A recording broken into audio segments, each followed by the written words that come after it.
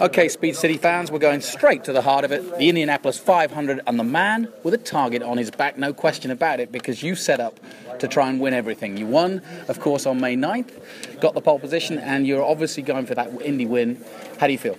Yeah, very, very good actually. The car is very good in traffic, and I feel like I'm the most confident I've ever been around this place. So it's a very long race, and a lot happens, and it's all got to come together for you. But I think we definitely have a shot at it. It's a big event, and obviously you've won a lot here in this championship, but this is different.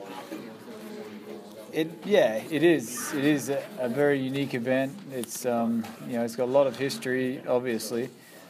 And it's quite a tough race to win, I mean, it's everyone puts a lot of focus on this, and especially being with Penske, this is a race that he really wants to win every year. So, I think as a team we're very strong, probably the strongest we've been in a long time. So I think he has a good shot to add to get that number 16. Well, been a lot of crashes, a lot of distractions this week, but are you focused? Are you ready? Yeah, very just focused on what we need to do. It's I feel like we've got everything covered right now. So we'll just see what carb day's like, and obviously the conditions will be a little cooler, but feeling good. And we just announced Boston.